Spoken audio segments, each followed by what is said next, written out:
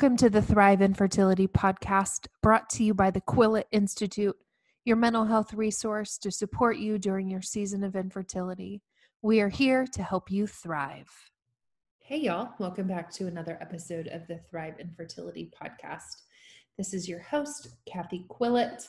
I'm CEO of the Quillette Institute and owner of Tennessee Reproductive Therapy here in my home state of Tennessee. I am excited to be back with you today, and I want us to go a little bit off topic today because, we've talked, the whole podcast, I guess, is about thriving in the middle of infertility. And I think sometimes thriving means knowing your options when kind of getting to the place in your fertility journey where maybe your fertility isn't an option anymore. And so today what I wanted us to talk about was how to start thinking about adoption. And when you're ready to start your own adoption process, what do you need to think about? Where do you start? Where do you consider? Because you type adoption into Google, and not only will you hear horror stories, but you're also going to be inundated with a lot of information. And so today, I just want to join into a conversation that you might already be having in your head and maybe share, not maybe, I am going to, but share a little bit about my adoption story and just talk about maybe where you can go from here if you wanted to get started. So if you know anything about my journey, or maybe this is your first time tuning into this podcast, if so, hi. I struggled with infertility for years, had PCOS, endometriosis, adenomyosis, and recurrent miscarriage, and I had a hysterectomy at 32. I wish I could say that was just last year, but I've been in menopause for quite a few years now. And so our story went a little bit like we were just beating our head against a wall all the time when it came to fertility. I felt like every time I went to the doctor, there was more bad news or a diagnosis. Every time I woke up from a surgery, which there I think were 4 of them, exploratory wise, then there was just more bad news. The odds were never for us, and everything just got really overwhelming. And so somewhere in the middle of our story, we had to start the conversation about what would this look like if we adopted. And like many of you that might be listening to this, you're wondering, so I'm open to adoption and I don't know where to go from here. And so let me also just caveat here a little bit and say, do your own gut check work about whether or not adoption is for you and your spouse. Do your own work around that, because like I said earlier, if you were to type adoption into Google, you are going to find out that sometimes attachment is difficult and you're going to find a lot of horror stories. Maybe you know somebody who was adopted and they were a troubled person. What we don't know what contributed into all of that is the parenting style. I'm not going to blow smoke either and say every adoption goes swimmingly and you're never going to have a complication or whatever. There's a lot that goes into it, but not every adoption story turns out to be a horror story. Okay. Sometimes adoptions go well. Sometimes adopted children are not terrors. Sometimes, and it happens a lot. Okay. The stories that we talk about are the really, really hard ones. Those are the ones that make it into like another podcast. They might make it into, Psych Today. They might make it into, a country club rumor mill, but that's not always real life. Neither is country club life. Okay. Let's just be real about that too. Okay. So when we first started our process of adoption, as you would, if this is something that you were interested in, some questions you need to ask yourself are, do I want to do international or do I want to do domestic adoption? Okay.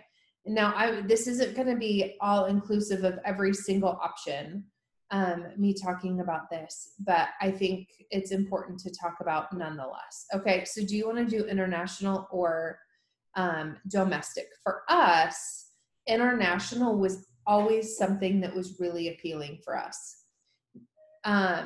We had done a lot of travel overseas. It just kind of felt like, I even remember growing up and being like, I never understood why kids were born into the poverty of Africa. I never understood that.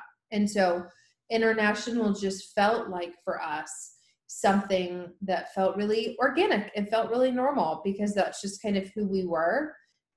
There were other pieces that went into that, but for you guys need to decide that, I guess, is and what you want to do. Now, we adopted 8 years ago, and you guys would probably do it in the day and age of COVID if this is something you're considering right now. And so international might even be a little bit complicated for you. So when you're choosing whether you've chosen international or domestic, you need to do research about the people, the agencies that are in your area. Okay, and there's a couple different ways to go about this. You can find an agency. We went through just an agency. They're not just, they were great. Let me see. So there's the agency, and they kind of walk you through the entire process. They will handhold you. The birth moms will come to them, or in our case, we adopted from Ethiopia, and they will be the ones to kind of orchestrate everything. Another option is going through an attorney. Adoption attorneys are an awesome resource. Their pool of birth moms, though, oftentimes aren't as big. They're not going to do the hand-holding. They're going to do the legal part also. And you will also need, what they cannot provide you is a home study. You've probably heard of the elusive home study. And that part of it also, you will need an agency to walk you through that. Now, you can just have an agency do your home study. There's one local to us in Tennessee. I have lots of clients who they're working with an attorney, or another option, which is a consultant. And there's just an agency around that does just home studies. And then you take that home study to maybe a consultant or an attorney and say, talk to me about birth mamas, who you got, how can we match up, etc. It can take a long time. Some adoptions, you've probably heard, can be really, really fast. Most of them expect longer than a human gestation period to get this all done. So there's a lot of different choices. Here's what I say. You might have reached the point of desperation in your own fertility journey, okay? Where you're like, I wanted a baby 2 years ago. I'm being lapped by my friends. Adoption seems like there's a guarantee. I'm ready to have a baby. Let's get this going. And so sometimes, and there's no shame in that. I mean, I was definitely in that club. I'm not going to lie. But you have to take the time to interview agencies, okay? This isn't like finding an OB-GYN or a reproductive endocrinologist and just say, this one is in my insurance network, or this one got my friend pregnant, and so this is where I'm going. You have to ask questions. And we need to ask questions like, how many waiting birth moms do you have? How many waiting adoptive families are there? What kind of care, what kind of support do you offer birth mamas, if that's important to you? Do you do open and closed adoptions? What is the majority, right? What is the average family's wait time once we become what we call paper pregnant, which means all of your paperwork is completely submitted, and that's when the clock really starts ticking. For us, when we learned that we were paper pregnant, we learned that, again, that means all of our paperwork is done, that we would probably between 8 and 12 months get our referral. Now, a referral means we have like a family for you, or in our case, our boys were already in an orphanage. And so they just identified, like, we have these 2 boys for you. Now, if you're doing domestic adoption with a birth family, Mom might only be 2 months along, 3 months along, whatever, knowing maybe she doesn't want to have an abortion, but knowing she also doesn't want to raise this child. So you might still have the gestation period to go through with the mom. Now, I would be remiss if I didn't mention doing the foster care, foster to adopt, but also working through your local Department of Children's Services and adopting that way. And they really have their own process. You still have to do the home study, and there's still a lot of pieces to go along with it. Knowing, for example, Tennessee, no, listen, if you want to do foster to adopt, if you want to adopt through that, look into your state. Tennessee is a reconciliation state, which means even if you're on the way to adopt your child and a biological parent, even if you've had them for 2 years in your home doing foster care, if biological family members come in and say, well, I want a second chance, the state is pro reconciliation. And so they might put everything on hold to consider what would be best. So I'm all about reconciliation. I think that's great. Sometimes it's not in the best interest of the child, and it is very difficult for a parent. Imagine loving a child for 2 years, whatever, thinking they might be your own, and then having to surrender them back into the care of their biological family members, which might not be in the best interest of the child, but you have no say. Some people think that's a challenge I'm willing to accept. These children need homes, and that's awesome. If that's you, that's a great place to start. But I'd be remiss if I didn't mention that sometimes they don't, no adoption. A lot of adoptions have risks, even with birth moms who choose you. Sometimes they choose to parent. The baby might have been born, you might have bonded with it. In some areas, moms have a couple days. Some states just do it really differently. So you have to look into what your own state is saying. However, mom might be able to change her mind, even after you think that the baby's yours, even after you've put your clothes on it, your blanket, she's been in your car seat. Mama still might have an opportunity to change her mind. That happened to my best friend. She thought that she was going to bring this child home. It was international, and they were already excited. They had fixed their house. They had everything under the sun ready to parent this child. And dad swooped in and got the child. And when I say it's like a miscarriage, I mean it's like a miscarriage. It is so painful, the grief and the loss. Even if you haven't met that child yet, it's like having a positive pregnancy test. It's like knowing and planning and hoping and giving this child a lifetime of dreams for them in a short amount of time, because you can't help but love somebody that you're going to welcome into your family, and then they're gone, and you have to deal with that.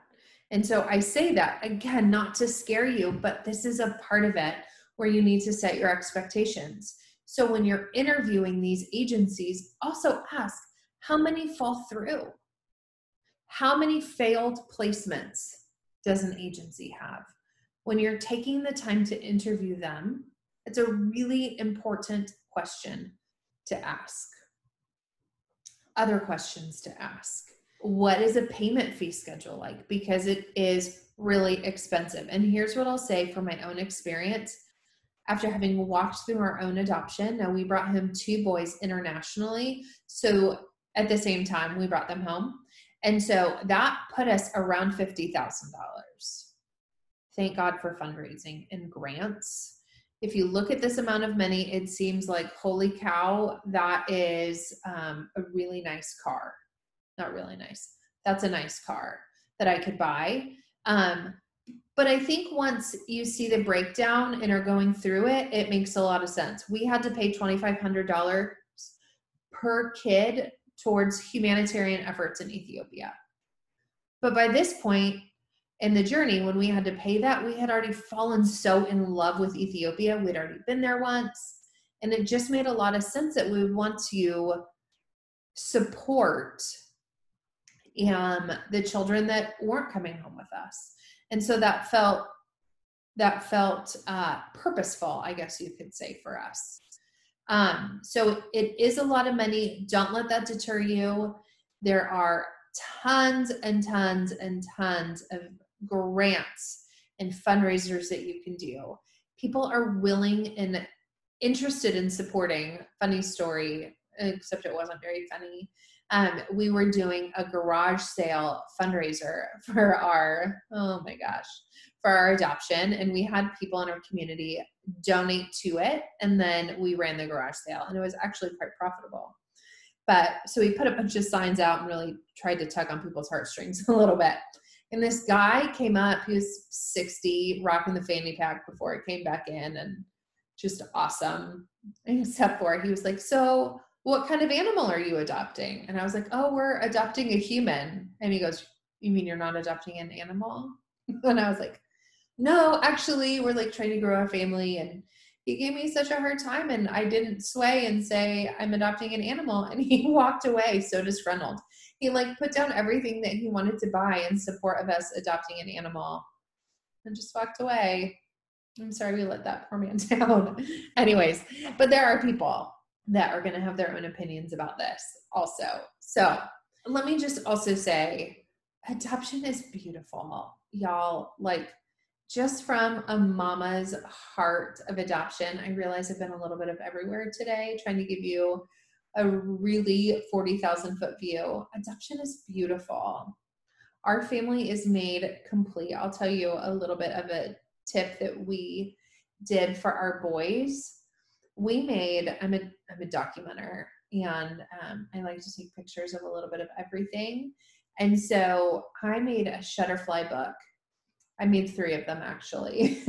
They're different. I didn't copy them again, but I have a Shutterfly book of everything that we did.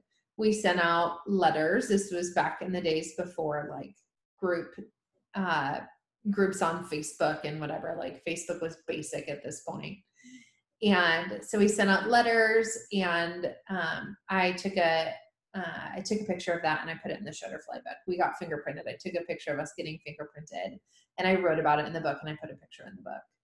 We had to do a lot of classes as part of the home study. You'll have to do that too. And I took pictures of us doing it, and I put it in the book, because here's what the story is. A lot of times the story of being an adopted child means it comes out of abandonment, or it comes out of rejection, and it comes out of surrender sometimes, even if that's beautiful. I don't know my kids' parents. I don't even know their names, but the story that I tell myself, I choose to tell myself, and I will tell, well, I guess I've told our oldest child, I choose to believe that they did it out of love. I choose to believe that they wanted a really great life for the kids, and hopefully a life that maybe they could not have provided for some kind of circumstance. I choose not to believe that they were just nasty people. That being said, the kids' feelings about it, being an adopted child, there's a lot of whys. There's a lot of, why didn't they want me? There's a lot of, why did they give me ups? There's a lot of just questions about that. This Shutterfly book that I'm referencing serves as a, yes, that all might have been true, but do you see how hard we looked for you? Do you see all the work while you were sitting alone in an orphanage? Because that's part of the story. It just is. While you were sitting alone in the orphanage, look what mom and dad were doing. Look how bad we wanted you. The second and the third book are our 2 trips to Ethiopia, because I want the kids, it's their version of a baby book. Do people even do baby books anymore? I don't know. But it's our version of their baby book. It's their life story. It's the beginning. I don't have baby pictures. We don't have newborn pictures. We don't have maternity pictures. I did take expectation pictures. That's not what we call them. Pre-adoption pictures, because I always wanted to take maternity pictures and never got to. And so this is just what we were able to do for ourselves. But that's all in there because it's a valuable part of our story, and it's also a really valuable part of their story. So start off, do we want domestic or do we want international? And then we need to make the decision, are we going to use an attorney? Are we going to go through the Department of Children's Services? Are we going to find a consultant? Are we going to go through an agency? And when you make that decision, you're going to interview them and you're going to ask them a lot of questions. And you guys need to sit down and together, most importantly, sit down and figure out after these interviews with these agencies. And also, if they don't have the time to be interviewed by you, they're not the right fit for you. Nobody's too busy to make you feel comfortable about how you're going to bring a child into your family. All that, and then you're going to get started. And there's a couple applications that you're probably going to have to do, some trainings, and then the home study, and then you wait. It's all going to make sense once you get in it, but you have to make a decision. I think one of the big decisions also is, okay, starting even before the beginning, something you have to decide. Are you going to look at this child like your child? I remember sitting down, all of my family and those closest to us, and I said, are you going to look at this child as your adopted grandchild, or is this just your grandchild? Because adopted is not an adjective. These are not my adopted children. These are my children. Adopted is a past tense verb. For them, they were adopted, like they were born, like another child was born. Adopted is not an adjective. It's a past tense verb. Okay. Will the people in your life be able to look like that? Look at them like they're just your kids, like they're just your babies and the most important people in your life. This isn't just having a baby. This is a lifelong commitment to raising these humans. And it is the best decision I know my husband and I ever made. These boys are my boys. And if anybody were to question, which people say stupid things, but these are just my boys. I hope that this gives you a good overview. If you have questions, I'm happy to jump in here another time or email you back. That's an easier way, and answer some questions for you. But do your homework, ask the questions, be diligent about it.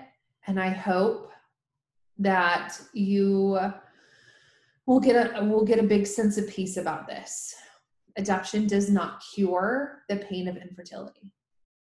Neither does pregnancy.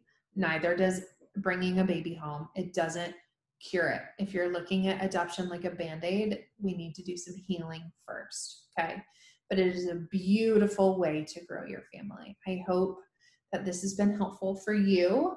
Have a great week. Go take care of yourself. Get outside and put your feet in the grass, unless you're allergic.